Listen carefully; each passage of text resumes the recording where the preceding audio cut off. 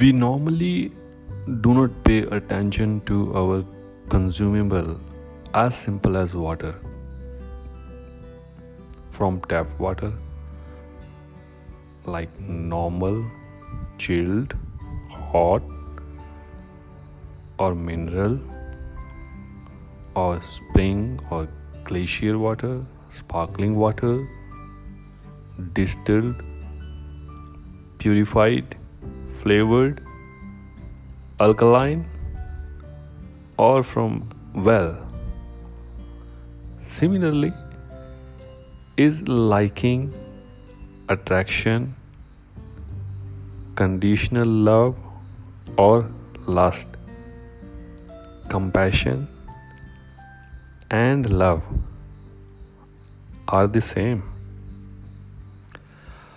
Mostly we use these words subconsciously as an alternative to one another. The most repetitive ones are like and love. There is hardly any difference in use, especially in social media. We are loving almost everything, not knowing that it might be only liking. Just to begin with liking, it's like leaf of a tree. It's just a surface phenomena. It doesn't touch mind intensely. When we just sense anything and within moment we let it go, it is actually liking. Just like leaf, it falls away. Liking at this stage is not related to karma. Mostly, liking is not even in our control. And it's actually different for all. What I like, the other person might not like. For example, when we see beautiful mountains, nature, or wild animals, in the material world or in window shopping, liking is different for all. Liking is also a subtle layer which separates negative emotions like hatred, jealousy, or enviousness. If I don't like something, I might express it as I hate it. The same is said in another way, but it has entered in our mind as negative emotion. Liking follows affections or attraction. Also can call heavier emotion. These emotions are thought driven. How? When we like something, the same moment our karma wants us to choose it. We try to remember it frequently so that it remains in our mind for us to remember it. Here we end up for same liking but with soaked emotions, heavier than liking.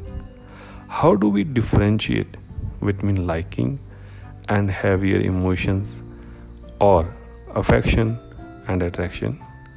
In liking, body does not change physiology, but in affection or attraction, body makes changes in breathing pattern or heavy breathing with palpitation. Either both or each of them. Here in affection, attraction, the same one-time liking as leaf is thought driven. We have arrived at this situation because of our destiny. This is driven by karma. If liking is leaf of a tree, then affection, attraction, its branches in same context. As you know, branches are stronger. To understand the cause of affection or attraction, initially sense perceives which we do not notice and send messages to mind. Mind start processing same thoughts repeatedly. That's why when you are with your child outdoor, the child insists on buying toys as the mind triggers the same thoughts again and again so that it gets materialized. Even if we are not surrounded by the real physical material which has attracted us, mind can imagine it and project it in front of us in a more fascinating way, which might look more real and achievable.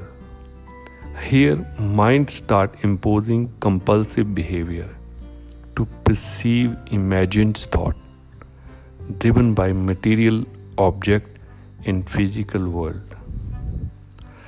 This transcends our behavior to another level where we are driven by mind unknowingly to possess the physical material. It's important to witness here that one's identity of being luring for material world cannot be denied. One can easily make out an illusioned personality here. On the other hand, affection or attraction, if we call heavier emotion, is an intersect between liking, conditional love, obsession and passion, which are rather deeper emotion. On similar note, liking cannot to leave, attraction or affection or heavier emotions to branches, and conditional love, obsession and passion we call deeper emotion to stem of the tree. Conditional love, obsession or passion is purely driven by karma, which means if we are indulging in material world for wealth or fame, it's written in our destiny. Although passion too is objective driven, but it may or may not embed forever. Mostly passion is positive emotion driven by karma for the betterment of individuals or society. Collectively, heavier or deeper emotions are illusion. When illusion begins, it becomes morality of life. Now the person doesn't want to look back, but continue to explore more in illusion. It's not easy to escape this dimension, actually created by mind. If conditional love, obsession are iron chain, passion on the other hand is silver chain, basically binding emotions. Compassion on the other hand is liberating emotion. Compassion is a seed which grows inward, away from mind or illusion. Compassion is door to move inward for self-realization. Compassion is an expression of mind, subtle but prominently sensitive part called chit. Root of love start with compassion, where all other expressions are outward, linking us to illusion. Compassion separates from binding to liberation or illusion to reality. Touching compassion is not possible by controlling the mind, but rather knowing the mind deeply. as the depth of compassion is not just knowing compassion, but depth of it can sprout love. This is why it's not cakewalk.